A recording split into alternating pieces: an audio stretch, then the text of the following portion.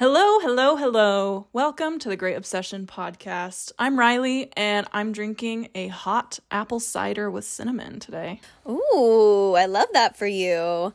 I'm Sam, and predictably, I'm drinking a hot plain latte. Wow, who could have predicted this? Not me. Never saw that coming. Well, welcome to our ACOTAR episodes. We are so excited to be rereading, for the first time on this podcast, we are rereading something, and specifically ACOTAR, because we really want to join the discussion here. This is one of the first things we read that got us into, the whole reading fantasy realm that we're in right now. Mm-hmm. And so I feel like we reference it a lot on this podcast, and so we really wanted to actually take the time to go through all the books and share our thoughts. So this episode will be covering A Court of Thorns and Roses, the first book by Sarah J. Maas. We will not be spoiling any other books within the SJM universe, so none of the other books in this series or Throne of Glass or Crescent City will be spoiled in this episode. If you have only read A Court of Thorns and Roses, you're completely safe. In fact, welcome. This episode, is for you. Because when I read this book, I really wanted to be able to process it with someone, but I was so scared to listen to something because I didn't, so many people had warned me against spoilers for the rest of the series. So I will say that too. If you, listener, have not read the rest of the series, please stay offline, stay out of the subreddits, stay out of the fan art for this series until you read A Court of Mist and Fury, because it's really worth it to not be spoiled for anything. Yep. All right. Now this is, it feels like quite the undertaking to talk about this book. It does. So I will say maybe we can start with the fact that this series seems to have just launched into the stratosphere of popular book talk fantasy literature. I think, at least for me, ACOTAR falls into a very similar category as Fourth Wing, where a lot of people who I know who aren't big readers, certainly not big fantasy readers, all are reading this series. And I feel like every time somebody sees it on my shelf, they're like, oh my God, you read this? And it's like every woman under the age of 40 has read this series somehow. Yeah. And I think that's really interesting because, like you said, when we, a couple years ago or so, I think we were both coming out of college, and when you're in college, you just don't read. At least I didn't. I was like, I don't have time for any personal reading. I have to read all this other shit, and I just can't. I don't have the space for it. And so it had been a long time since I at least had read any fiction for purely entertainment purposes. And a friend from work recommended this series to me, and I remember reading this book, picking it up and getting 100 pages in and being like, I'm finishing this in a night. It had been so long since I was just hooked on a book, couldn't put it down, and reading this book really jump-started my passion for reading again, and it set me off on a path where I was like, all right, let's read a book a week kind of thing. And I think I think others have had a very similar experience where they pick up this book and it instantly sucks them in, and it instantly makes them want to read everything else in this series. Yeah, no, I think this series is very much a gateway into high fantasy for people who have not read it before or who haven't read it in a long time. And because I had a very similar experience, I think I read this a bit later than you. I read this in the summer of 2022, which was around the time that I was kind of transitioning jobs, had more time on my hands, and was like, I want to get back into reading. And so I picked this up because this was the only book that I had ever heard of that was fantasy. I feel like knowing just what the conversations were online and having not read or having not been up to date with what was popular since probably 2016 when I started college, I wanted to get up to date with what was popular. And this book was what I saw in the front of every Barnes & Noble. I saw everyone talking about it, which is crazy because that was the summer of 2022. And since then, it has only gotten bigger. And this book came out in 2015, so it's like 8 years old. I know. I think that's so crazy because I agree. I felt like summer of 2022 was when this series was popping off. That's when A Court of Silver Flames. Okay, I was like, what? Yeah. I'm like trying to say the acronym in my head, but A Court of Silver Flames came out, which is the most recent installment in this series. And so I was like, oh, the hype is all up because, you know, there's the new book in the series, blah, blah, blah. But like a year plus later, and I feel like it's more popular than ever, which is crazy because there's not even like a TV show or anything. It's just blowing up. It must be big on Book Talk. It is. Okay. That's what it is. It's huge on Book Talk. Everyone who has a Book Talk has something to say about it, and it's actually quite controversial. SJM herself is quite controversial on Book Talk, as any popular book is, just like Fourth Wing. You know, some people will read it and be like, what the hell was the hype around this? And honestly, because this was like the first thing I read, you know, in my 20s, like later into adulthood, that actually brought me back into the reading sphere, I thought that rereading this, I was going to be like, oh, this is not as good as I remember it being. Mm-hmm. And I had the opposite experience. I was like, oh, wow, this shit's good. Mm-hmm. And that was kind of an interesting experience for me because, like, objectively, I don't think that Fourth Wing, which we're comparing it to, is particularly good. Yeah. And so when you're comparing kind of these gateway novels, of course it depends on what you're defining as good.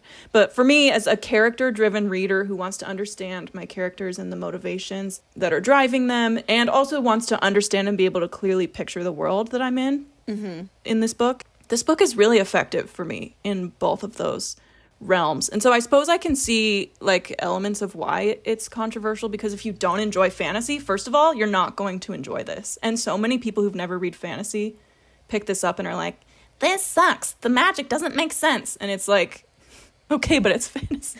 Well, and I think kind of by the same token, I think if you are a really committed, like deep cut high fantasy reader, this book is going to be too light touch for you because the fantasy element, while super present, is not complex and fleshed out. Like the world building here is very simple. Yes. And the magic system is never explained. No, it's just like, there's magic. It just happens. Yeah. And so I think for people who are really into like the Brandon Sanderson fans of the world are going to be like, what is this? This is puff fantasy. It doesn't make, like, where's the, you know, the logic, the tie-in, the history of magic, yada, yada, yada. And so I see it sort of on both ways of if you're not into fantasy, it's not going to be for you. But also if you're like into really intensive world building, it's also not going to be for you. It's definitely a middle of the road sort of fantasy fiction. It's romantasy. It is. It's romantasy, which is, that's a whole nother conversation about the romantasy genre. But but you know what's interesting about this book and why I think it's so iconic is because it defined the romantasy genre. It created it. The popularity of this book is why Goodreads in 2023 introduced romantasy as a category. I really believe that. Because the hype around this book has caused a lot of similar style of books to be written. And it's like, so it's like its whole other subgenre where it is fantasy, but it's not quite as complex because there's also a lot of page time being given to romance developing between characters. And I just think that's very interesting. And so for this book specifically, it's a Beauty and the Beast retelling, which I didn't know going in when I first read this. But reading it back, I was like, oh, wow, yeah, this is really on the nose, isn't it? This is Beauty and the Beast, yeah. Well, I think it's technically a retelling of the folktale of Tam Lin. Yes, that's what it is. Which is Beauty and the Beast. They're like connected. I don't exactly know which one feeds which, but I don't know either. But I know that that's where Tam Lin's name comes from is this folktale. I think it's called The Ballad of Tam Lin. Mm-hmm. Correct me if I'm wrong. Yep. Which is pretty interesting that's why it was written. So it was not necessarily written to like create a new genre that we know of, I think. Or even necessarily tell a super new story plot-wise. Like, I think that there's a lot being told from an emotional story perspective, but less so from a plot perspective. The plot in this book is pretty straightforward, and like we said, it's very familiar because it really is just Beauty and the Beast. Mm-hmm. Yeah. Now, I think we should start kind of getting into the story and spoiling things. So if you've listened this far and you've not read ACOTAR, goodbye. Please go read it and come back, because we're about to spoil everything that happens in just this book. So we start out this story with our main character, Feyre, who is in a cold forest, and so we learn pretty quickly she's a hunter. She's providing for her family. She's the youngest of 3 siblings. And we actually get quite a bit of information on Feyre as a character in the beginning of the story. And so I had actually quite a bit to say here, because Feyre as a character is really interesting for me to talk about, because unlike a lot of like heroines in this genre, I think she's very tangible as a character, but she's also not a super strong personality, so she's easy to self-insert into. Yes, because I think throughout the book, Feyre's motivations and her actions are all really consistent. They make sense, and they're reliable throughout the book, which I think is something that heroines in other romantasy books struggle with, where they're not always super consistent, or there's not like their motivations don't always make sense or ring true. And that's not the case with Feyre. I think the consistency of her character makes it really easy to engage with and be invested in, but also the blandness of her personality allows you to project yourself into that. And I think that that's a really interesting space to be, because I think generally I tend to prefer characters who have really strong personalities and like a strong voice. But it really works for this book that Feyre doesn't have a very strong personality. And I think because it's in first person POV, the lack of strong personality becomes less noticeable. Yeah. Versus... No, that's very true. Because you know what's going on in her head, even if she's not saying much. Yes. And I think it makes it really easy to follow and emotionally connect when you're supposed to emotionally connect. Yeah. Yeah. Which is nice. I think that's why reading this, like, I got sucked in so easily the first time and the second time, because I just really feel everything that Feyre's feeling. So in the beginning, we're introduced to her family, and I think the biggest takeaway here is that her family sucks. Like, and massively sucks. Perhaps sucks too much. Like, why do they suck so much? Yeah, that's maybe an element of this story that's a little less believable, is like her family sucks so much, and she's practically killing herself to provide for them, and they are so ungrateful. But we don't know why they're so ungrateful. Why. Like, we're just told that they're shitty people, and that's why they're ungrateful. And it's like, but like, I don't know. I was so confounded the first time I read this, of being like, okay, but like, why are they the worst? And why is Feyre like a saint? Like that. I know. It doesn't make a ton of sense, knowing that they all have the same clear history. Like, they all have the same sort of life experiences that just have different personalities. And for some reason, Feyre's the only one who got a decent, like, human, like, personality and, like, actually cares about others. It's like, what happened there? Yeah. I suppose there could be a discussion had about, like, how people respond to trauma differently. And this whole family has experienced a lot of trauma. That's fair. Through their their loss of wealth and poverty. And we see this, I think it's pretty believable in Feyre's dad. Yes. Because we clearly see like someone who has depression and is completely debilitated by that. He has a physical disability that was inflicted upon him. So he feels really helpless and sad because of everything he's lost. And that just makes him lose all motivation to help his family. And so like that's believable to me. But Nesta, in particular, is the character who just, like, is really awful, especially in the beginning of the book. And Feyre seems to sort of have a fondness for both of her sisters, even though they both really suck. Like, with Elaine, I suppose it's pretty clear. Feyre says, this is a direct quote from page 11, "Elaine sometimes just didn't grasp things. It wasn't meanness that kept her from offering to help. It simply never occurred to her that she might be capable of getting her hands dirty."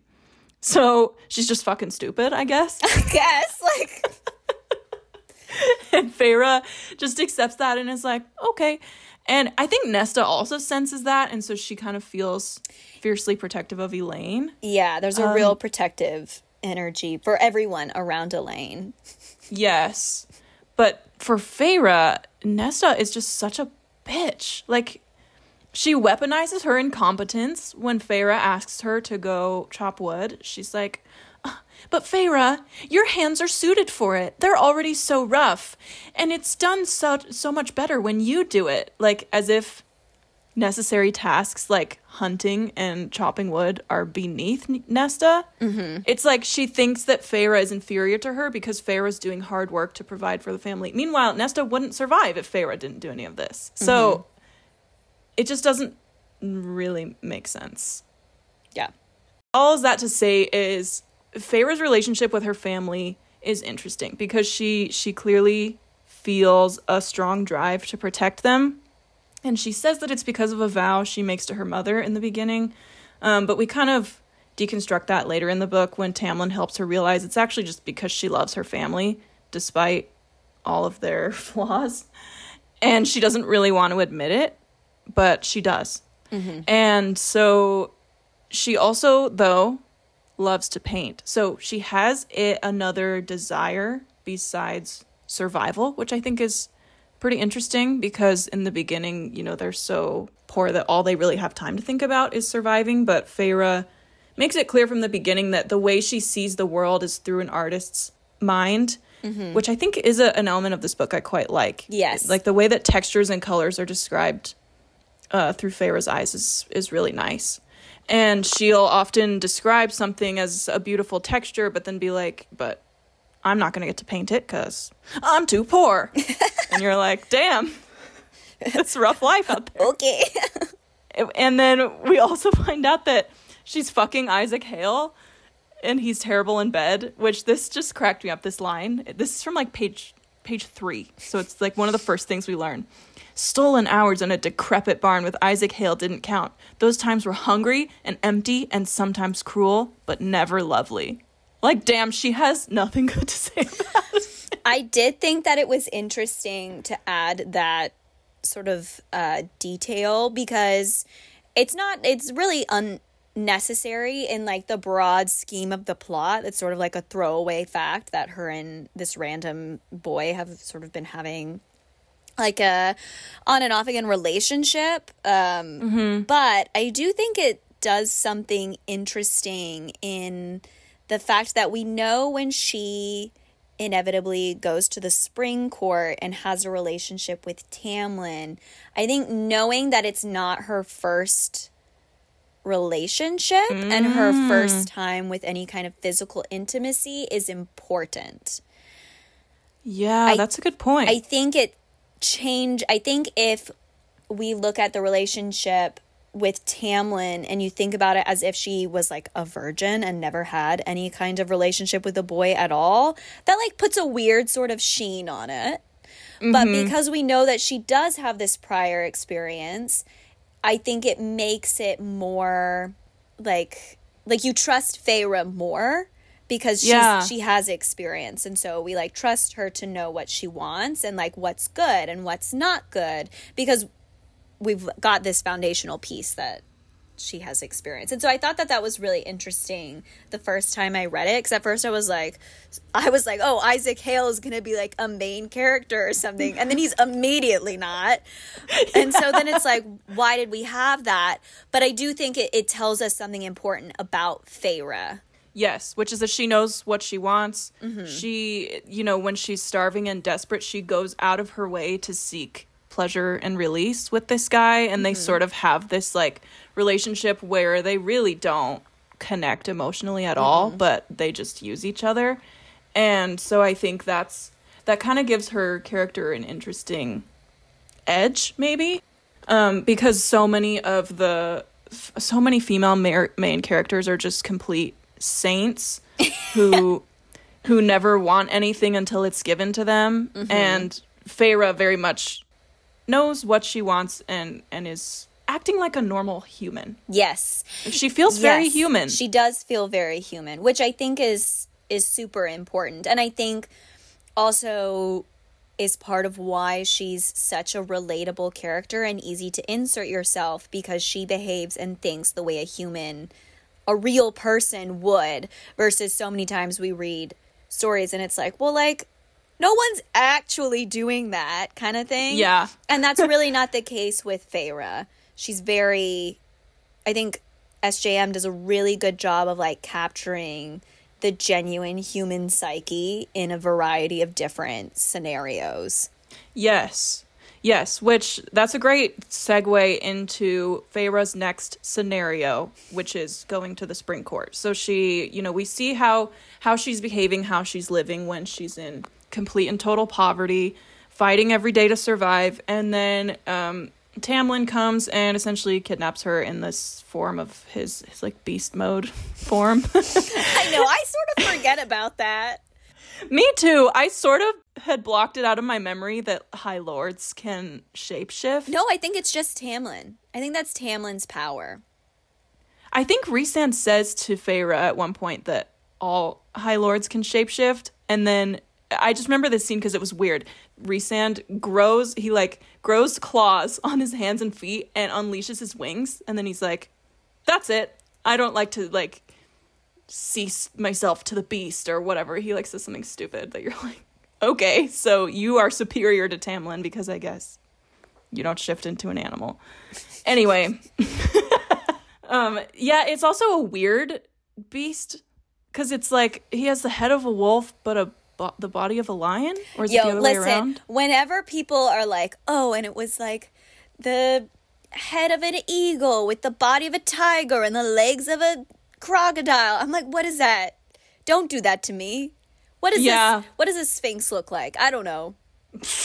Couldn't tell you. No, I literally just picture Tamlin's animal form as like the werewolves in Twilight, but blonde.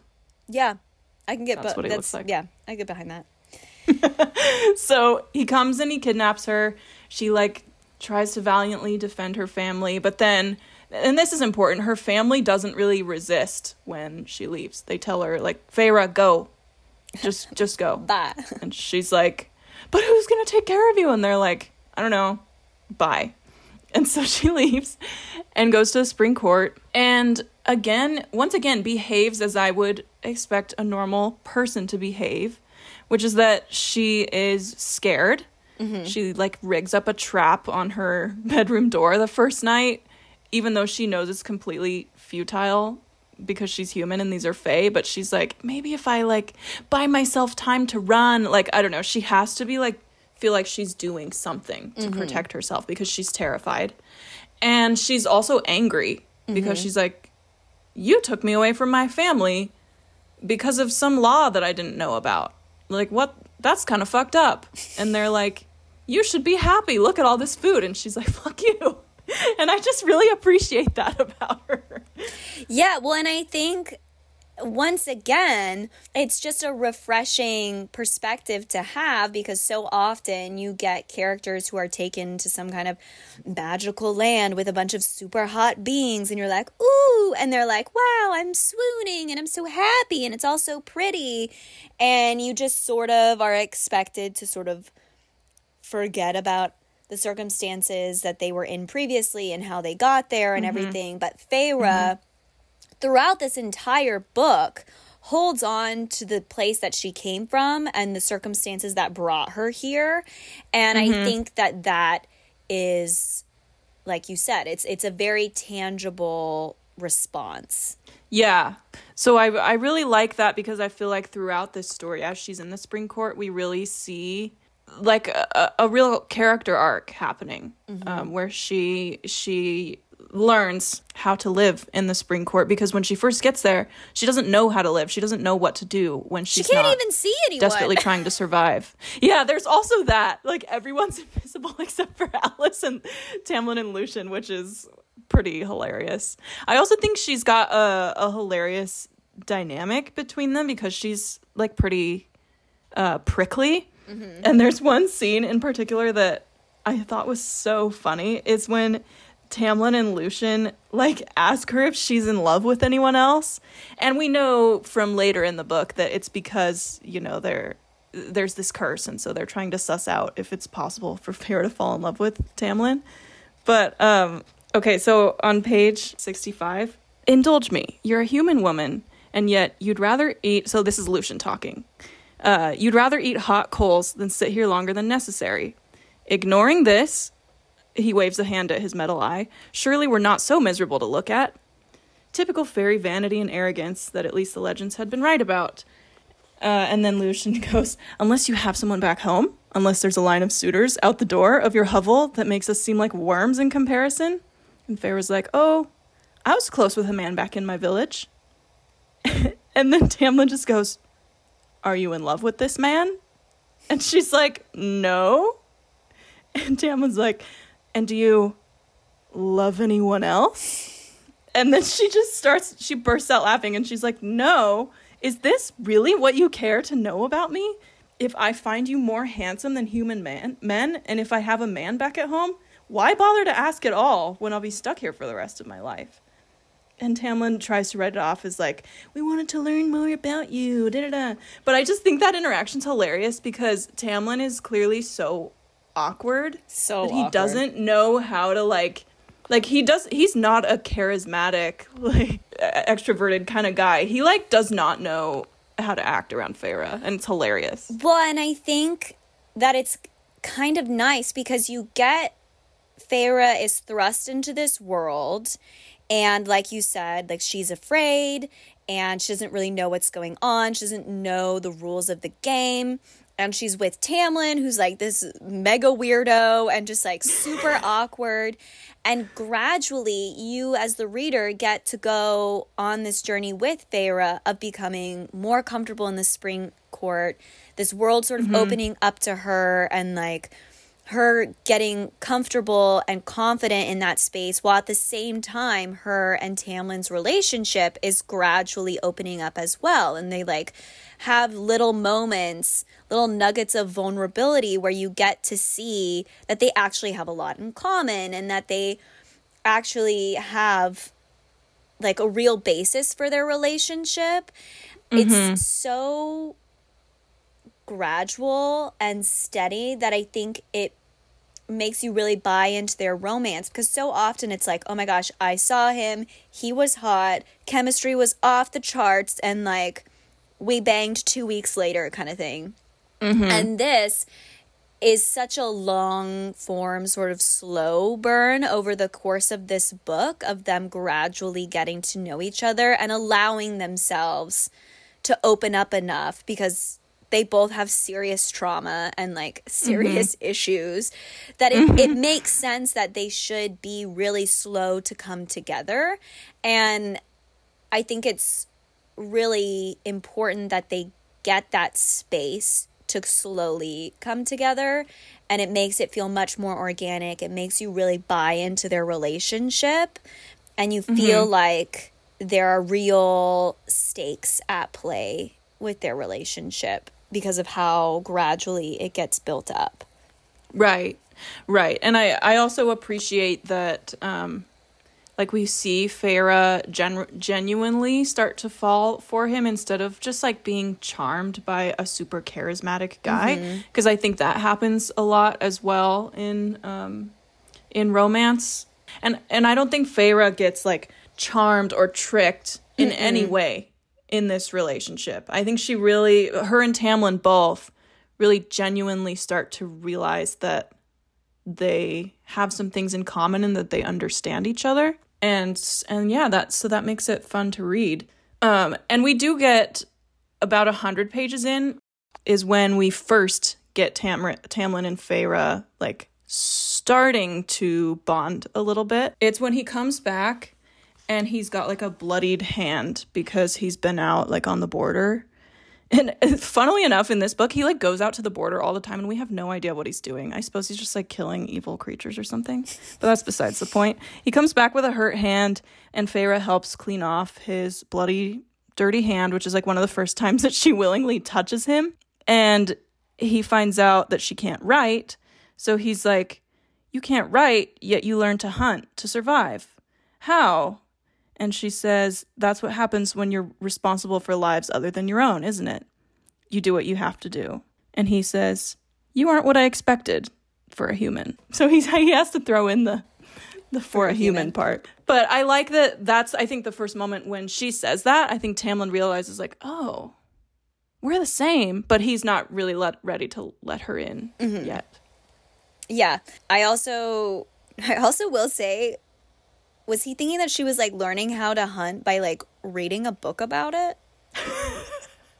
Like, I don't know. Why would that make sense to me? I was like, I don't really see that, but whatever. Yeah, I think that you're right. This moment really lays the foundation for understanding Tamlin and Feyre's relationship.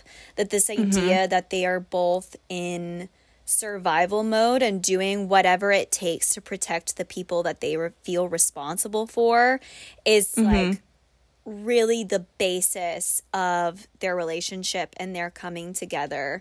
And I think over time, Tamlin starts to see Feyre as somebody that he is also responsible for. And Feyre starts to feel that way about him as well, where they like really feel like each other is theirs to protect. Yes.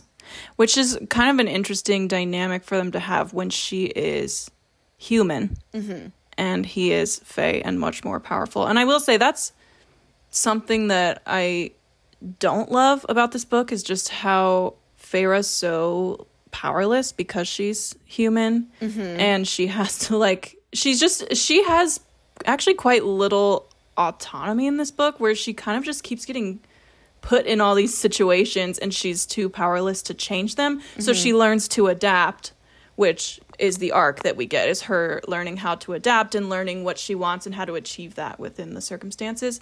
But it is... the power dynamic between her and Tamlin and her and Lucien, basically everyone, throughout this book starts to really define Feyre in this world of being constantly on the bottom of the power dynamic, always the weaker one, always the vulnerable one, always the one who can just be, she's a pawn in everybody else's game.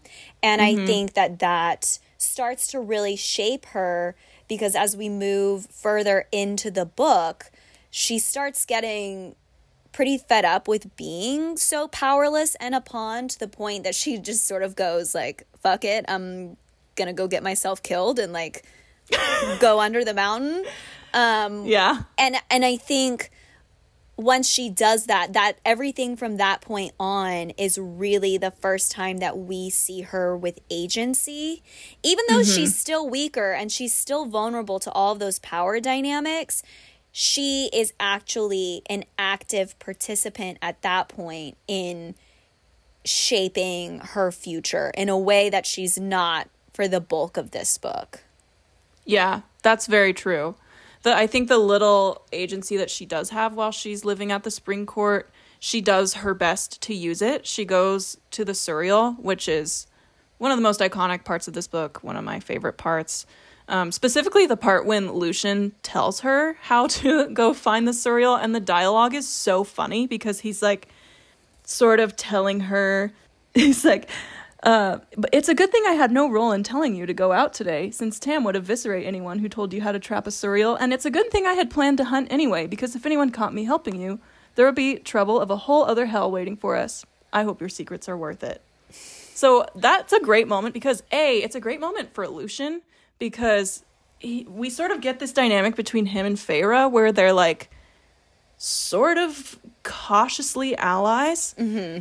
And obviously Lucian knows more than Feyre because he knows about this curse. But up until that point, Feyre had felt nothing but disdain and snark from him. And so that moment was fun. And it was nice to see Feyre be like, I'm not going to just sit here. Mm-hmm. Like, I'm going to do something. And she does. And Lucian helps her do it, which is nice. Yeah, I love Lucian. I will not lie. I was like really rooting for him for like a decent portion of this book. I was like, okay, but like Feyre and Lucian maybe? Because you're right. I remember wondering that too. Their banter is just so good. And Tamlin's banter is non-existent because it's not. He's so dry. He's like grunts is how he communicates. He's literally the Beast from Beauty and the Beast. I mean, it's right no. there.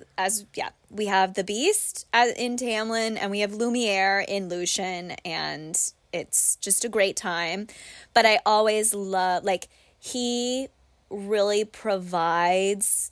He and Feyre's banter really provides the comedic relief in this book, because Tamlin is very serious. Nobody's telling Feyre anything. There's just a lot of, like, everyone else is so clearly stressed at all times. Yeah. That to have these little breaks where it's like, oh, this is like a gradual budding friendship based on like snark and just like insulting each other. It really adds levity to the situation. And I think it also does an important job as far as humanizing the Fae. Because Tamlin feels so otherworldly because he doesn't communicate particularly, and he has like a literal and figurative mask on, and he can transform and do all this stuff, and there's just this real distance with him as like a being, versus Lucian. Initially that distance is there, but over time Feyre really just is like, nah, screw you, like you're just like any other guy. And like their friendship really creates a mechanism for being like, okay, the Fae are not as different emotionally than we think they are. Yeah, no, that's very true, because Lucian is sort of this bridge, I think, between Feyre and Tamlin a little bit in the beginning that makes Feyre realize like, oh, these are just guys. Just dudes. Which is it's kind of nice, because in the beginning of the book, when, you know, we're getting a little bit of world building and Feyre tells us as the reader that there's this land with these fae, and the high fae are like super magical, super powerful humanoid fairies, and then the high lords of the high fae are like so powerful they could pulverize you with one look. And so they're like really put on this pedestal. And by the time that Feyre finds out from the surreal that Tamlin is a high lord, I mean, she's shocked.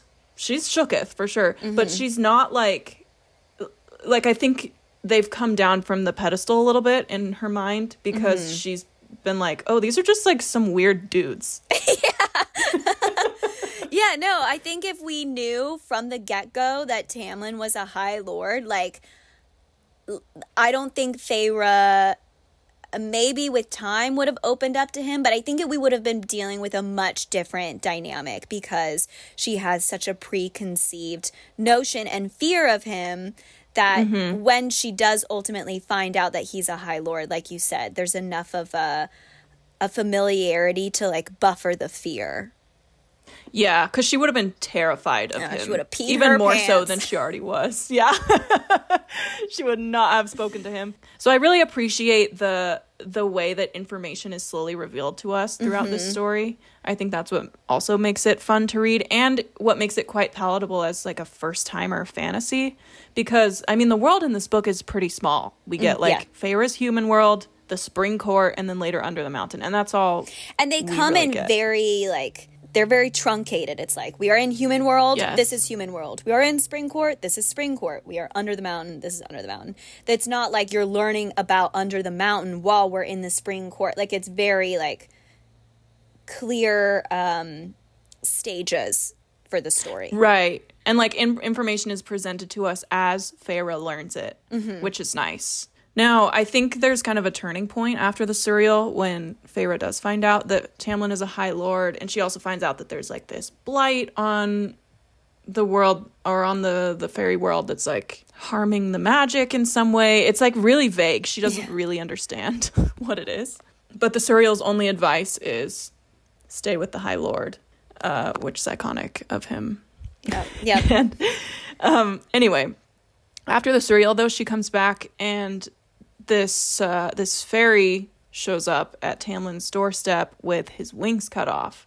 And I think this is the first time where we really get a depiction of, like, the violence of this world. Like, we have encounters with that really scary creature that Sam and I don't know how to pronounce. The bog. The bogey. The bogey, the boga. I don't know how to say it. But we get that encounter, and we get... I mean, Tamlin's kind of scary in his beast form. But really, like, we know everyone's stressed as fuck in this book, but we don't really know why. I think until this fairy shows up, and Feyre's like, oh, shit. This is bad. And this is a really effective moment in the book for a lot of things. Aside from, like, depiction of the stakes, I really like how this moment, how Feyre and Tamlin interact in this moment. Like, they both just kind of spring into action, which we love a female main character that springs into action. Truly. And it's really emotional. You know, she, like, holds his hand and tells him that it's going to be okay until he dies. And then Tamlin goes to take that fairy away to bury him, and Feyre's like, let me come with you. And Tamlin says, no, I need to do this alone. And then Feyre says, actually, I understand, because I would have wanted to do it alone too. And she doesn't say that out loud, but that's a really great moment where you realize, like, once again, Feyre and Tamlin are the same. Yeah, and I think that this was one of the moments for me as the reader where I was like, okay, I actually can start seeing Tamlin as a romantic interest now. Because I think prior to this point, I was like, I don't know, Tamlin's a weirdo. And he's, like, kind of creepy in, like, some ways, just because he is, like, so awkward and, like, non-communicative that I was like, maybe Lucian is who we're rooting for. But I think once we get to this scene and you see Tamlin be, like, so gentle with this random fairy that you don't know, and you see that he's deeply affected by what's happening. And he's also deeply affected by how Feyre responds, that you're like, yes, okay, there's depth to this guy that I haven't fully grasped, and that makes him intriguing, and that shows me that there is just, like, more to him than being, like, a gruff, awkward dude. And so I think that it's just a really important point in their relationship for both of them, for Tamlin to see Feyre as caring about the fairies and seeing them as not other anymore, like, kind of they are the same, and Feyre sort of recognizing like a kindred spirit in Tamlin, that they have this common sort of personality, if you will. Yeah, and if I remember correctly from that scene, I didn't write this quote down, but I think that Tamlin asks her, like, why did you hold his hand? Why did you come help? I thought you hated the Fae. Because up until this point, she's pretty hateful towards, like, the race of the Fae. And which, there's a little bit of a world building question in there as far as, like, the, like, race species situation. Which we can just table that for suspend your disbelief, but I just had to flag that it's incredibly unclear in this book what the difference is between, like, High Lord versus Fae versus Fairy versus all these random ass creatures. Anyways, continue. Yeah. No, that's very true. The, like, social structure is a little bit they're playing it fast and loose. It's vague. It's fine. Yeah, they are. It's fine because it doesn't really play that much of a role in the story, but we know that Feyre hates the fae, because I think in the human world they're led to believe that like the fae hate them. To be fair, the fae previously did enslave the humans, so she has very strong hatred for them, and so in this moment Tamlin's like, why did you do that? Like you expressed like genuine empathy to this fairy, and you held him as he died. And she says, because I wouldn't have wanted to die alone either. And so we see directly that she's empathizing with this fairy. And I think that's a big turning point for her, where she is like, oh, fairies, they're just like us. Yeah, exactly. And so it's again, I think a nice moment for them both to also like let down their walls a little bit, because this is why Tamlin is so difficult for the first portion of the book. Is his walls are up. He does not want to let Feyre in. Yes. He's very closed off, very distant, and yet like probing for information about her all the time. And she's like, bro, I'm not telling you anything about myself. Well, yeah. I don't know anything about you. Well, and that's the thing, is Tamlin's walls are up, but Feyre's walls are equally up. But us as the reader aren't registering that as much because we're in Feyre's head. And so to us, the walls don't exist because we're in her head. Right. But they are both equally combative and equally closed off. And Lucian's just like in the middle being like, guys. Yeah. You're going to fall in love with her, right? Yeah. Tamlin's like, what? What? But his walls, I think both of their walls come down a little bit in this moment, in the way that they both empathize with this fairy and they see the other's reaction. And so from here, I think we get several more moments where Tamlin and Feyre start to understand each other. So Tamlin also finally convinces Feyre to start painting, and Feyre, for the first time in her life, is like pursuing something that she actually wants to do as opposed to trying to survive. And I think that's big for her character. It tells us a lot about what she has been deprived of in her life, and suddenly she has someone providing for her and she feels safe, and she expresses that through her desire to paint. It is funny though, because I think she's bad at painting. She's like, no, Tamlin, don't look at my paintings. They're bad. And I just like to picture what her paintings might look like if they're just pieces of shit. I mean, to be fair, she hasn't gotten to practice. No, she has not. But I do think that there's something there that you had said, as far as now Feyre has somebody providing for her. And we know that obviously for the bulk of her life, she has been the main provider, the main protector of her family. And then when she is in the spring court at the beginning, she feels so threatened by them and she has so much fear that she is trying to protect herself. And as she opens up, I think it's really interesting to think about her taking a step back and being like, okay, I feel safe enough that I'm going to allow someone else to protect and provide for me now. And that feels like a really big arc moment for her of deciding that she's not going to be the provider and protector anymore. And she just wants to chill out with her paint. Yeah. And deciding that like she's going to let herself trust Tamlin and Lucian to protect her. Because I think for a while she just really was mistrustful of them. And after that moment with that murdered fairy, she finally is like, okay, I trust you. And then we kind of get like a time jump where like weeks on weeks pass and she's just painting away. She's vibing. I love that for her. Sometimes we need a vacation, you know? Yeah. And she really gets one. And as a reader, like self-inserting myself into her shoes, I'm like, man, must be nice. Every single need you have is being provided for, and you could just get to vibe. Yes. But all of these gradual moments of like trust building and finding commonality with Tamlin sort of all build up to the Great Rite. Yes. Which is when there's a shift in their relationship from being okay, I like trust you to provide for me, and I consider you a safe space, to I consider you a romantic person. Yeah, like a romantic interest. Yes. There's like a real shift at the Great Right. The Great Right itself is, what is that? What is that? What? Why? And like the thing is it's like so sort of like unhinged and then never mentioned again. I know. It doesn't come up again. But it just is like, I think it just like, it begs so many questions about like sex magic in this world.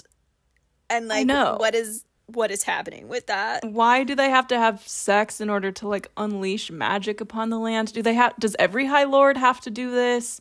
I just have so many questions I don't understand. S-Chan was like, all right, so they've made it to the friendship stage, and now I need something to trigger jealousy. However, they're in like this semi-apocalyptic world, and so there's not a ton of other viable ladies. So let me add in a sex magic, and that'll do it. That'll do it. That'll show them. I think that's so funny. That whole section is like, I just remember reading The Great Right, and like Feyre's like, okay, I'm gonna go outside even though everybody told me not to. And I was like, this is every piece of this is the worst idea you have ever had. I also think that it's a really important moment because she was strongly discouraged from going out, and she's like, they're like, it's gonna be dangerous, it's gonna be wild, you're not gonna be safe. And we do get this moment of Feyre being like, well, screw you. And she has a nice moment, one of many, where she decides she's not gonna do what Tamlin has told her to do, and she's gonna get herself up into some shenanigans. She puts herself in a lot of shenanigan scenarios. She really does, which is honestly just like reading this when she leaves the house on the night of the Great Right. It's like, girl, why? This is actively a terrible idea. But I was also like, this is deeply relatable that she just does not like being told what to do. And she's going to go out of her way to do the opposite. I just think she's so real for that. Truly. Very relatable. So she goes out and it is a terrible idea. She almost gets accosted by some random fairies. And we have our first encounter with a character who comes back later in the book, which is Rhysand, High Lord of the Night Court. The man with blue eyes so deep they're violet, which is not a tangible description whatsoever. What does it mean? We don't know. I know, like, blue and violet are actively not different the same colors. Color. Make it make sense. It's fine. Whatever. We'll let that go. It's silly. We had to make Rhysand, I guess, mysterious and also hot, so we had to give him violet eyes because he's not like other High Lords. So we meet Rhysand, and I think this basically what this does is just serves to, like, I guess, establish him as a character because he's so important towards the end of the book that I think if he had only showed up at the end of the book, it would be like, who is this? But it also sort of establishes the power dynamic between Rhys and Feyre because he, too, has to save her. And she is mad at him about it. But she's also like, well, if you didn't save me, I guess bad things would have happened. So it's an interesting dynamic that they have and that it begins here. Yes, it's an interesting introduction. And I think it's important because it's important that Rhysand as a character and his relationship with Tamlin and Amarantha is sort of like on-ramped for us because we get this first introduction at the Great Right and then he comes back and like scours Feyre's mind during breakfast. And I think that both of those moments are important because we get to establish that he can kind of appear anywhere at any time, and like it's implied that he's seriously powerful in a way that Tamlin can't really compete with. And we see that he and Tamlin clearly have a pre-existing dynamic, and Feyre later on becomes sort of a pawn in their dynamic where it's like Rhysand uses her to sort of get at Tamlin. Yeah. And I think it's important that that's established before we get to Under the Mountain, because Under the Mountain is just like pure chaos. Just like pure, everything is awful all the time. And I think some of these dynamics had to be established beforehand. And like the complexity and morally gray status of Rhysand had to be established beforehand, because there's just so much happening under the mountain that I think it would have been hard to also cram in that complexity. It just wouldn't have worked. And so like I think having a gradual introduction to him is actually quite helpful. And it's a gradual introduction. We get several moments throughout the book of gradual introductions to Amarantha and what she is like capable of, and what her MO is, and how everybody else is interacting with her, that then when we meet her, I think it's very satisfying, because it's almost like, here's my final puzzle piece of who this villain is, which I think is nice. Yeah, no, that's very true.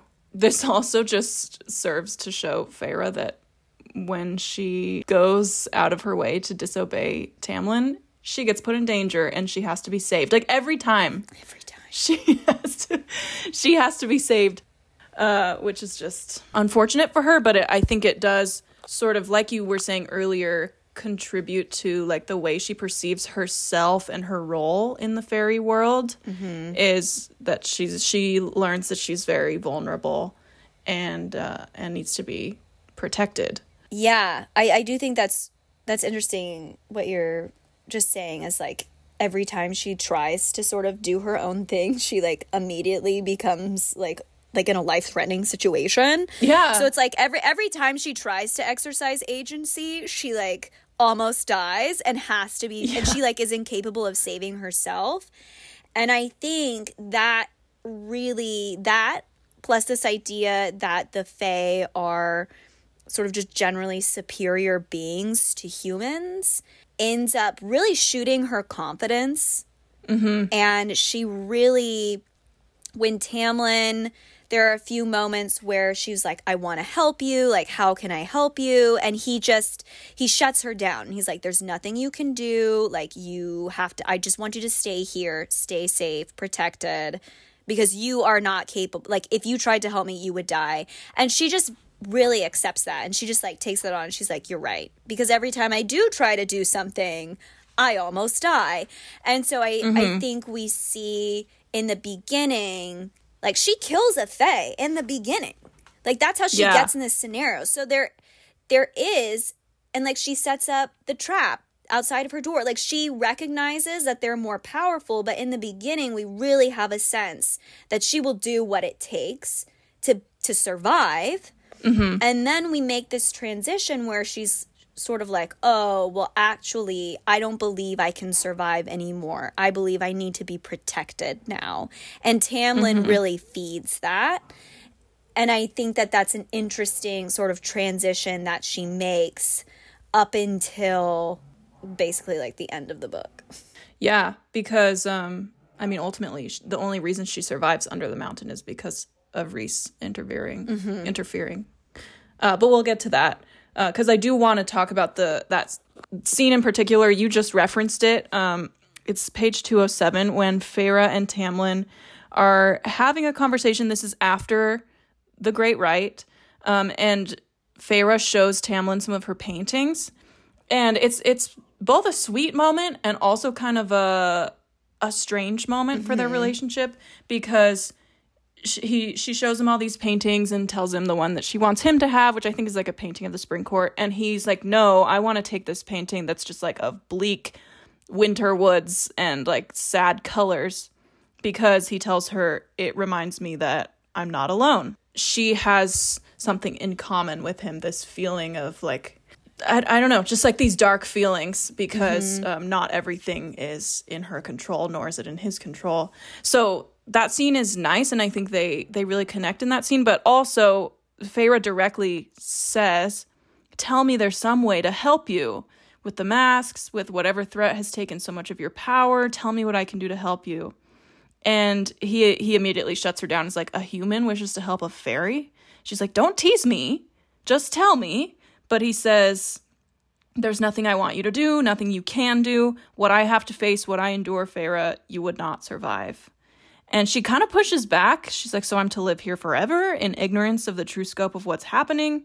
If you don't want me to understand what's going on, would you rather I found someplace else to live? And he's like, no, I don't want you to live somewhere else. I want you here where I can look after you, where I can come home and know you're here painting and safe. So it's like, at this point, clearly they have affection for each other, but their desires are a little bit different because she wants to help him and he does not want to let her in. He tells her that she can't, and she ultimately believes him and moves on. And I think this is also sort of the beginning glimpse we have of Tamlin and his sort of martyr complex. Because we see that even, it just develops further when he's under the mountain and he's just like, here I am. And he like doesn't fight back and he doesn't sort of respond at all because he's so sort of resigned to his fate. And Feyre finds that to be really disturbing and frustrating, and she doesn't understand it. And I think that that's maybe where their commonality starts to divide a little bit. Of they both have all these really common perspectives, and they're protectors and they're survivors, but Tamlin tends to lean a little bit more towards being a martyr, and Feyre tends to lean a little bit more into being angry and throwing herself into something. And so you sort of see that develop when they're under the mountain, and they start to fundamentally not understand each other when they're in that hyper traumatic space. Yeah, and I really appreciate that the groundwork is laid this early on, like 200 pages in, when, they don't go under the mountain for still a little while. That we understand sort of why Tamlin maybe reacted, or the way he reacts under the mountain remains consistent with what his character has been doing up until that point. But even still, I think they have a nice romance here. Yeah. They clearly connect. They have this feeling in common where they were thrust into circumstances they didn't choose for themselves, and they had to adapt and learn to protect those around them. And so pretty shortly after that scene, we get their first kiss, which is lovely. Going back, though, when you first read this and you got to the scene where he bites her on her neck, what was your reaction? Were you into it? No, I was not. This was my first sort of intro into like real animal characteristics in a romance. And I remember it. When I read it, I was not like, ooh, that's hot. I was definitely more like, ooh, that's a little creepy, scary for me. I was not, it felt, to me, it felt threatening. Feyre does not seem to feel threatened by it in the same way I did. But I didn't, I wasn't like, ooh, bite me. No, I had a similar reaction, although I do remember reading this for the first time and being like, okay, this is kind of hot that they're like having this moment, just because Feyre so clearly is like reacting to him even touching her. And that's when I started, I was already kind of rooting for them to have a romance by this point. So I was like, ooh, okay.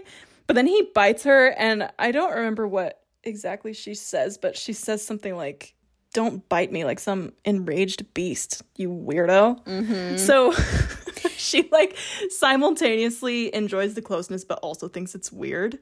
Well, and I think there's something really alluring about the intensity of the moment. Like I remember that being hot, but then, and maybe similar to Feyre to some extent, like the bite is like, oh, this is like maybe a step too far.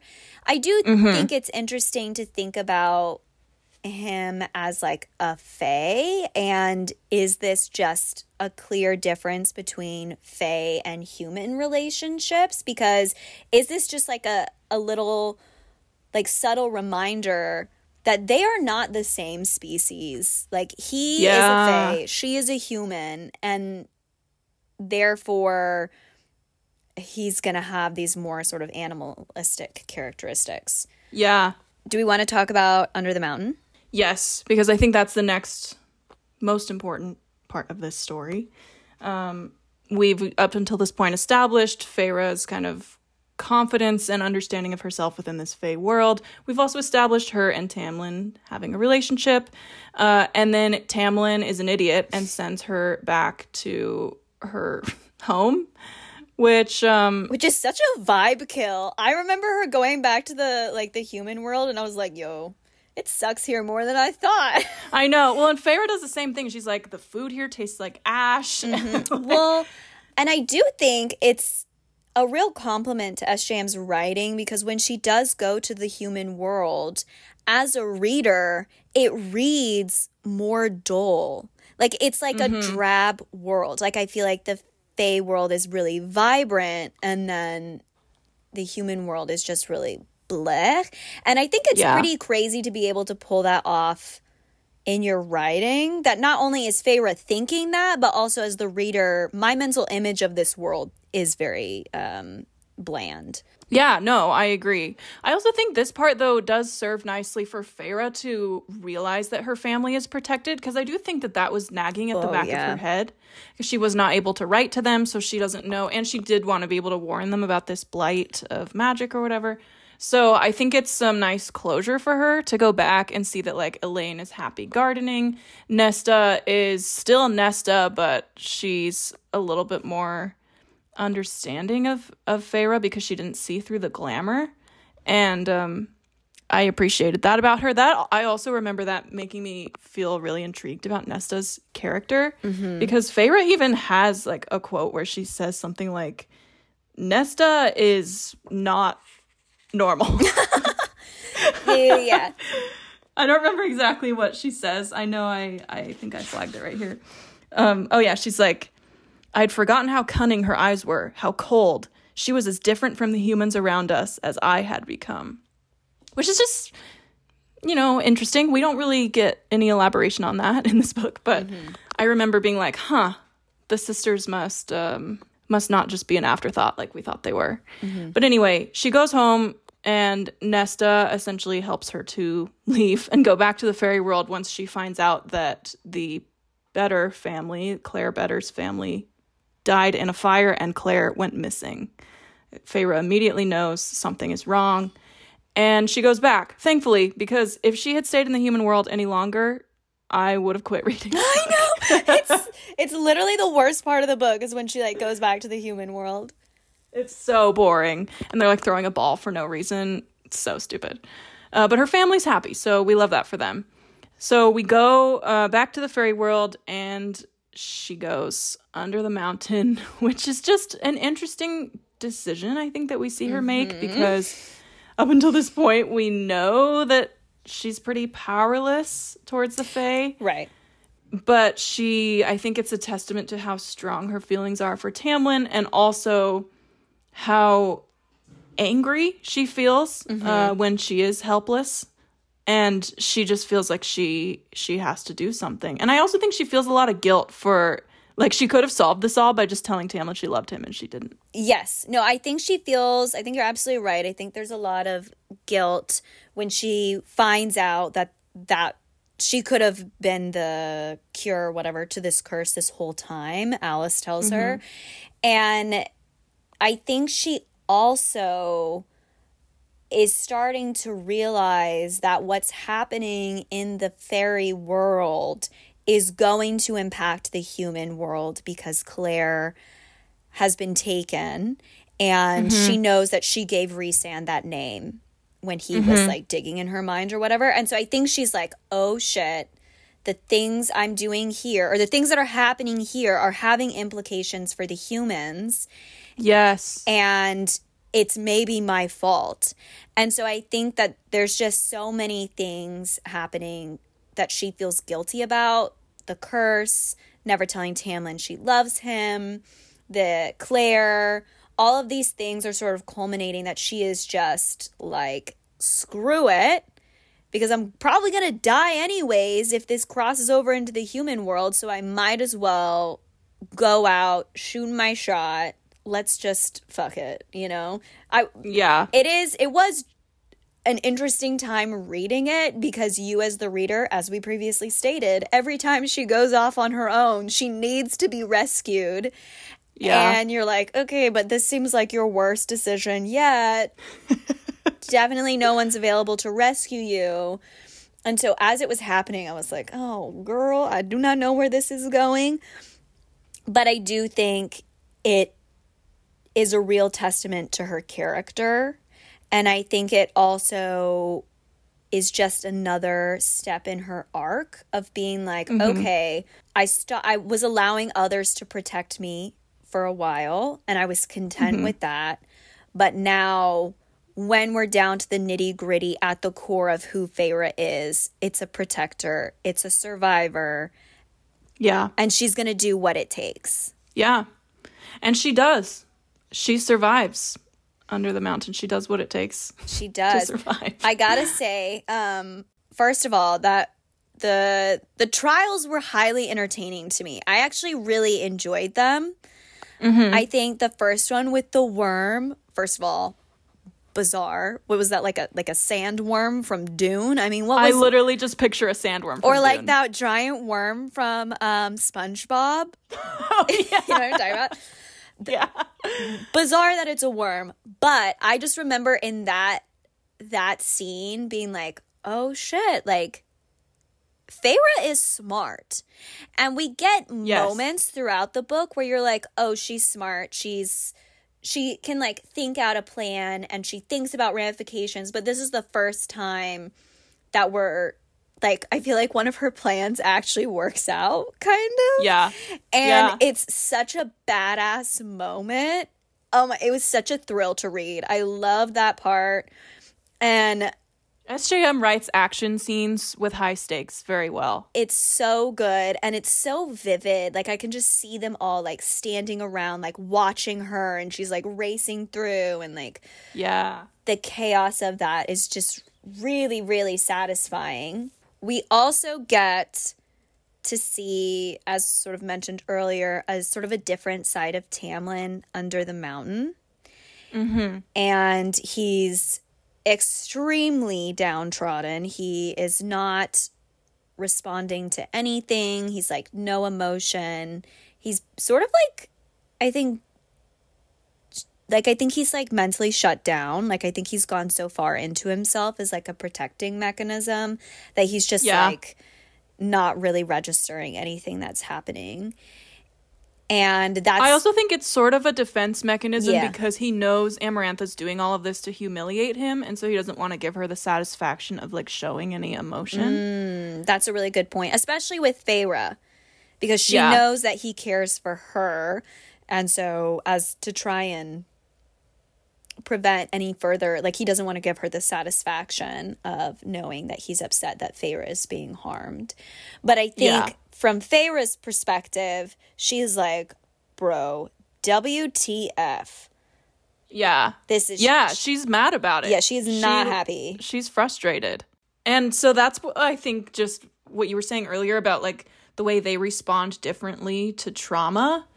He very clearly is like shutting down and putting up a wall, which, surprise, surprise, he had his walls up in the beginning and they're back up. And she is, you know, doing her best to just spring into action. Yeah, I think she, instead of shutting down, I think it really like lights a fire within her where she was like, you know what, I'm probably gonna die here and it's probably not gonna be pretty, but I'm going to fight with everything that I have. And so they really have pretty much opposite responses, which is kind of crazy because we do have this foundation of them being so similar that then their natural responses to being under like such a significant pressure is kind of interesting. Definitely. We also get a lot less of Tamlin and a lot more of Rhysand in this portion of the book, and also some of Amarantha, who's been like this creepy big bad the whole book, like this ominous person behind all these violent happenings, but then we finally meet her And first of all, I just had to flag that it's hilarious that when Feyre meets her, the way she describes her is like, she's not that pretty. I don't have the exact quote, but it just cracks me up. She's like, I expected her to be prettier. Not the point, but I picture her like a red-haired Helena Bonham Carter as Bellatrix. Ah, that's good. That's good. I was picturing, oh my gosh, what's her name from Twilight? Oh, Victoria? Victoria from Twilight. That's like who she was in my mind. It's another good one. Another good one. Mm-hmm. What do we think of her as a villain? She's strange to me because I think SJM tried to explain her motivations, but she's so diabolical that it's like almost not believable to me. I don't know if you feel the same. Yeah, so that was what I was going to say, that sort of from a aesthetic vibe POV like perspective, I think she is very compelling. I think she's like, as SJM describes her, as being very scary and like creepy, and she has like a real almost like Cruella de Vil energy in a way. But then the backstory and the motivations don't seem to align, or at least I don't buy into the story enough to feel like that's why she's like crazy evil. Yeah, because it's supposed to be that she like is upset that her sister was murdered by a human that betrayed her. Question mark? Yeah, it's like, it's something about, because that's why she like has Jurian's eyeball. Is it his eyeball? It's his eyeball. Yeah, it's his eyeball and his finger bone, which I'm gonna be honest, that is it's terrifying, and I really appreciate how terrifying that is. I know, the fact that she's like around. Yeah, and she's kept his consciousness alive and helpless in that ring for hundreds of years. I mean, that's some crazy fantasy shit. That's scary. That's the thing, is she's so crazy. She's too crazy. She's so, yeah. And so she's so crazy, and they sort of blame it on the death of her sister and like betrayal. But that's like not enough to make somebody a psychopath.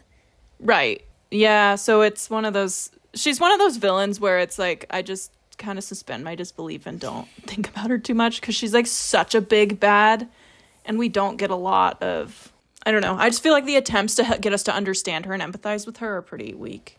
Yeah. Yeah. There's not a ton. The focus is definitely on, she's like sadistic, and not really on why she might be that way. And so you're just like, ugh, bad, kill her. Yeah. And I have no additional thoughts. Yeah. Same. I think as far as villains go, she's not the most effective one for me, but I love this book anyway. But a more effective villain is probably Rhysand. Who, at this point, under the mountain, we get to see a lot of different sides of him, and there's a lot. He becomes even more morally gray under the mountain.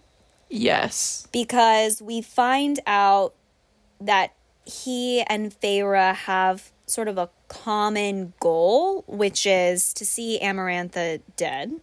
Yes. However, Rhysand is in a much more powerful position than Feyre. Feyre is very vulnerable compared to him, and he is able to abuse that power to get what he wants. Yes. But he and Feyre do sort of become sort of like default allies, just because neither of them have any other options. Yes. And I think that makes their relationship and their dynamic really interesting. And I think Rhysand is a particularly interesting character because there's so much that we aren't getting from him, because we're in Feyre's POV. And he's clearly withholding information. He's clearly got his own agenda, his own motivations, and we are only getting like these little glimpses of what he is very consciously allowing Feyre to see. And so it's really interesting to be in a character's mind and have them be aware that the person they're interacting with has secrets and is manipulating them, and yet not being able to do anything about that. Yeah, because Feyre says several times like that she can sense he has ulterior motives. Mm-hmm. And she tries to ask him outright. She's pretty bold with him, given how powerful he is and the fact that he could crush her in a second. And she tries to figure out what his deal is. But like you said, he's very intentional about what he reveals and what he doesn't. And so it does create kind of this interesting dynamic where he is, obviously there's a power dynamic where he's very physically capable of overpowering her because of his mind powers, and, you know, he's a magical fae. But he also needs her in order to defeat Amarantha. And so they kind of need each other, which is an interesting relationship to have with a villain. Yeah, it's a reluctant ally. Yeah, it's like the villain is her reluctant ally, which is then, is he the villain? He's like a semi-villain. Mm-hmm. I don't know. I just think the last part of this book is super interesting because of the fact that Feyre, we get to see her be a badass and a survivor, but we also see that she clearly needs help. Specifically with the second trial. I know. I mean, she would not have survived that if Rhysand's bargain if he didn't communicate through that bargain that she needed to pull a certain lever. I know. And it's so... First of all, I will flag, the bargain is also a real magical loophole, suspend your disbelief. There's no... Yeah. Like pre-existing evidence of this. Like, can anybody do this kind of magic? Like, why wouldn't Tamlin do this if that was, like, something that... Is it just because Rhysand can... Oh, maybe it's just because he can talk through minds. It doesn't have anything I don't know. to do with the bargain. And when they do the bargain and she gets that tattoo, he's like, it's common for bargains in the Night Court to have, like, a permanent physical effect or something. And so it's, like, insinuating that bargains are made often in the Night Court and maybe not elsewhere. Maybe that's something that's twisted about the Night Court. I don't know. We don't know very much about it. It's supposed to be super...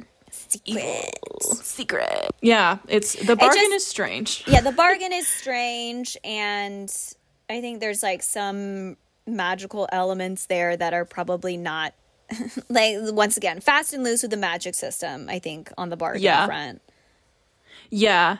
And the actual bargain that they make, that he like wants her to come stay in the Night Court for 2 weeks out of every month, it seems like a weird ask, and Feyre knows that it's a weird ask, but ultimately I think it goes back to what you were saying about Feyre being a pawn in Tamlin and Rhysand's feud, because Rhysand knows that Tamlin loves Feyre, so taking her away for a part of the time is going to humiliate and anger him.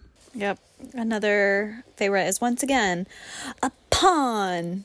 I know, unfortunate for her. But she does, really stick it out and survive, which she actually doesn't survive. That's very true, actually.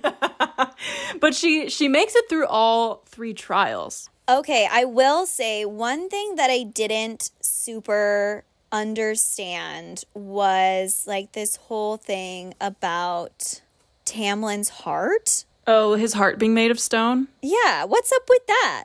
I don't know. And is it Are not... Fae like vampires? They don't need hearts to survive? Is it not... Well, I was like...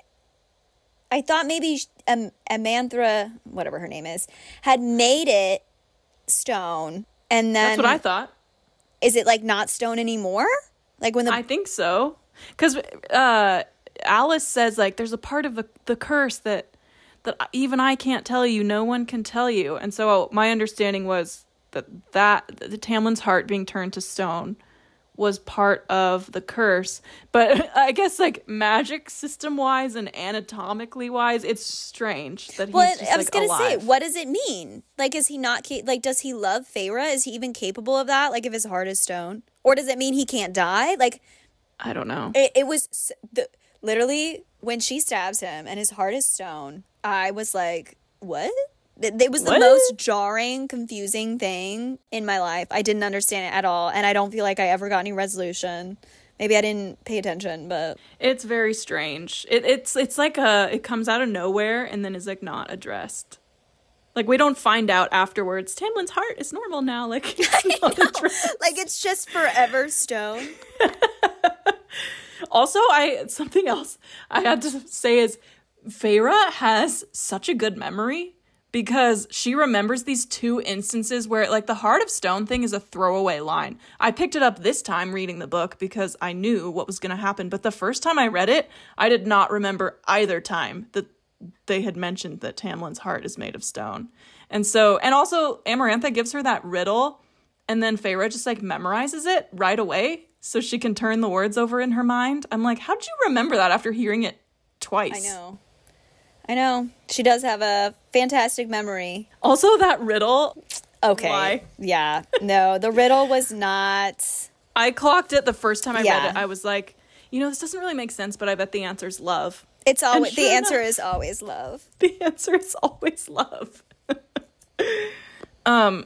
Something that I feel like we should talk about before we talk about like the very, very end is just the way that Rhysand uses Feyre and the way Tamlin responds, because there were just a couple things I had flagged at the end of this book. One being that when Tamlin, like the one moment he does get with Feyre under the mountain, he like sequesters her into that little hallway and just does not say a word. They just make out.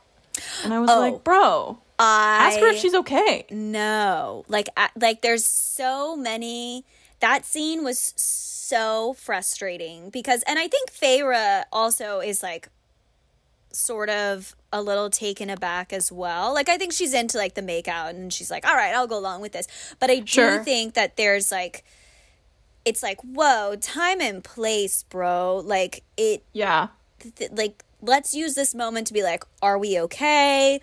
How can we escape? Like, what's been happening? Like, there's just, I think it's interesting because I think it shows us that for Tamlin, physical contact and intimacy is like his way of showing and expressing love and just like his emotions in general. And so I think that for him, there's no desire to communicate verbally because he feels like his physical actions are going to do that for him. And I think we see that in a lot of moments in the book. Like, he's not a super verbal dude. He's not. No. He's never great at communicating. He's never chatty. And so I think it holds that that's what he chooses to do in that moment. But it is pretty frustrating. Yeah. No, it's very frustrating. I agree it makes his character consistent, but it's just so frustrating when we've been rooting for him and Feyre this whole time. And that scene also allows Rhys to sort of step in and essentially protect Feyre because she realizes afterwards, like Rhys kind of forces himself upon her and kisses her and she's not happy about it. But then afterwards, she's like, oh, Tamlin had like screwed up all my paint, like smudged it all around. So if Amarantha had seen that and not seen Rhys kissing me, then she like bad things would have happened. So it's sort of a realization moment for her that like, oh, I guess Rhys is maybe my ally, even though he sucks. Well, and I think it also gives us a moment of being like, okay, Rhysand is also pretty smart. And he's a real long-term thinker. And Tamlin is a much... And we see this earlier in the book that he is a much shorter term thinker. Yes. And like Tamlin just sort of immediately acts on his desires versus Rhysand is always playing the long game. And you're never quite sure what his end goal is. Versus Tamlin's goals and motivations are super, super on his sleeve, almost to his detriment.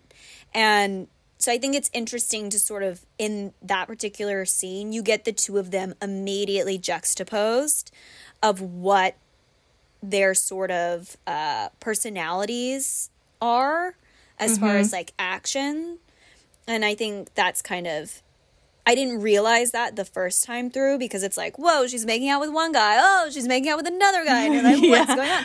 But I think thinking about the book as a whole and revisiting that scene, I think it's really clear that Tamlin and Rhysand just have really different ways of acting out they have really different ways of planning and seeing solutions and problems. Yes, that's very true. Because Tamlin really was not having a lot of foresight when he pulled Feyre into that room. No. The last thing I want to talk about is the final trial, because this is like, I mean, physically the easiest, but mentally the hardest for Feyre. She's not in imminent danger. She has all the power. She's given knives and 3 people kneel before her and she has to stab them. And it's clear that she's very upset about this. And it's hard to read. I think one of the best scenes in this book, just like for emotional impact, is the second fairy, the girl, when Feyre's about to stab her and she's like sort of saying this like prayer thing that they recite. And she's looking Feyre directly in the eyes as she's saying this prayer that's like, take me to the immortal land of milk and honey, as a way of being like, kill me, like, do it. I know I need to die. And Feyre's clearly so distraught about it. And that's just a really emotional and also very cinematic scene. I think it's super well written. Well, and it connects back so well with that moment with the fairy who's had their wings torn off, because Tamlin says the same prayer over them. And in both scenes, you see Feyre so affected by what is being done. And I think when the fairy gets their wings torn off and dies, Feyre is like mentally in a space of like, how could somebody do this? This is like horrible. This is awful. And then to see herself be the one inflicting on another person, I think is it really shows us how traumatic this moment is for Feyre and how heavily impacted it's going to be for her. Yeah, because when this story ends, interestingly, it does not end on a cliffhanger, but it does end with Feyre, like clearly she's distraught. Like once it all is said and done and, you know, Amarantha kills her, surprise, surprise, Amarantha wasn't going to follow through with her word. She kills Feyre. Feyre solves the riddle, so all these Fey Lords suddenly have their magic back. By the way, that didn't make any sense. Yeah, I was, once again, I think similarly with the bargain thing, I guess, yeah. The bargains, was there some curses, sort of magic tied to that riddle out of I don't Amarantha's control? I don't know. Because it seems like she would not have given them back their magic if it was up to her, so whatever. Yeah.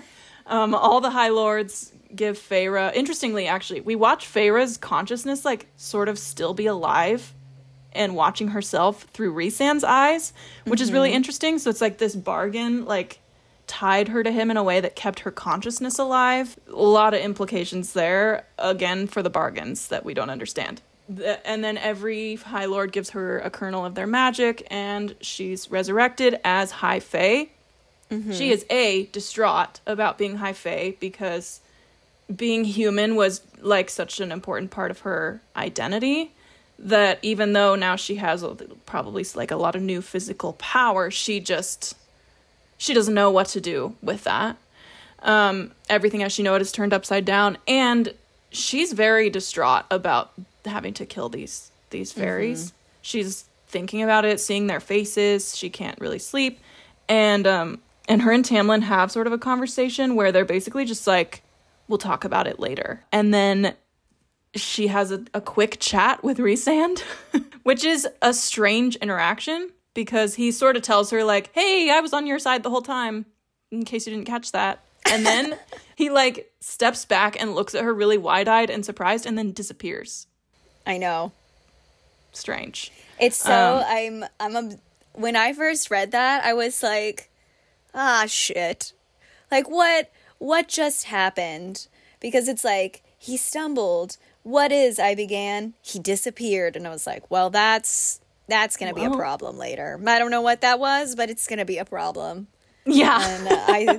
And so it's like, we don't get a cliffhanger, but we get enough of being like, we have some loose ends here. That we need tied up.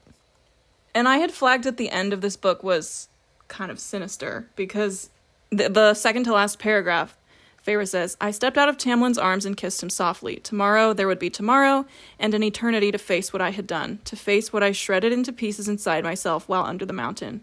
But for now, for today, let's go home, I said, and took his hand.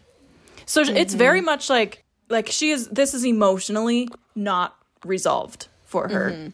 There's a lot of loose ends for, I think, Feyre's character and what comes next. She's not just going to go home and be happily ever after. At least that's what she's insinuating. But at least all the events of the book are tied up nicely. So I appreciated that as a reader, too, when I was reading this for the first time, because it didn't, end in a cliffhanger. Yes. No, I appreciated that as well, because I think that so often we kind of get the opposite experience where the plot is on a cliffhanger, but emotionally the characters seem to have zipped themselves up and are totally fine now, and they're not having to deal with the ramifications of anything that's happened in this whole book, which is not very realistic. I think this ending is much more logical and, I'm going to say realistic, even though it's fantasy, to be we finished our quest or whatever, but we have a lot of emotional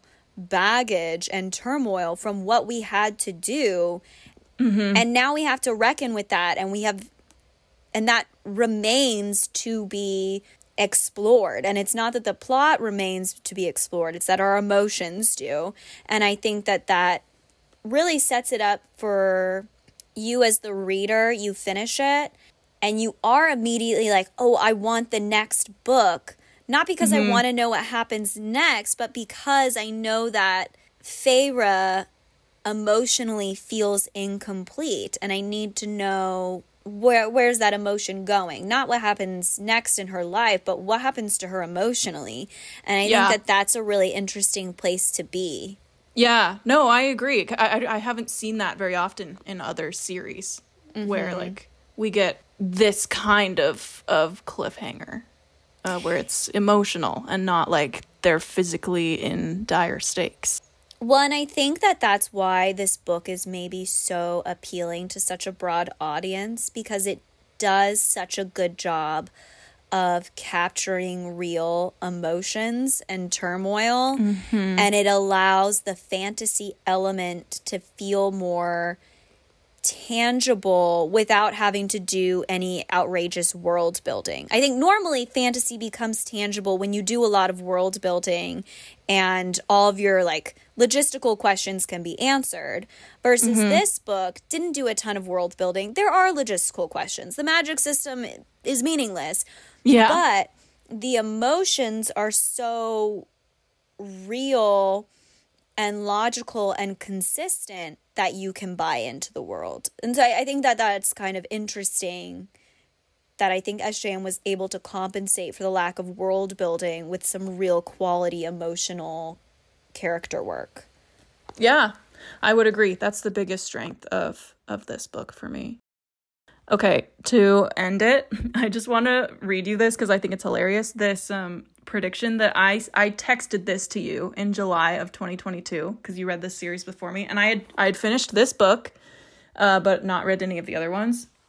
And I said, also just going to put this out there as maybe not a prediction, but something I want to happen. I want Nesta to get involved in the Fae world and then want her and Rhysand to fall in love. She's a badass, and he is a slightly problematic king who I want to have a redemption arc. I mean, he kind of got one, but I want to see more. And I feel like Nesta was too important in the first book to just disappear from the series. Okay, that's all. So that's what my prediction was after reading this book for the first time. If you, the listener, have read this for the first time and have not continued the series, drop your predictions in the comment thing below. If you're on Spotify and you scroll down from the episode, I'll put a little question box. I want to know what people's predictions are after reading this, because the second book, let me just tell you, it's a journey. It's a real journey. And we're going to talk about it next week. Woo! So stay tuned, come back, follow us wherever you listen to podcasts. Thank you for tuning into such a long episode. There is so much to unpack with this series, and we will continue doing it. We upload episodes every Tuesday, and you can get in touch with us by checking our show notes for our Instagram, Goodreads, and email. And with that, we will see you next week. Bye!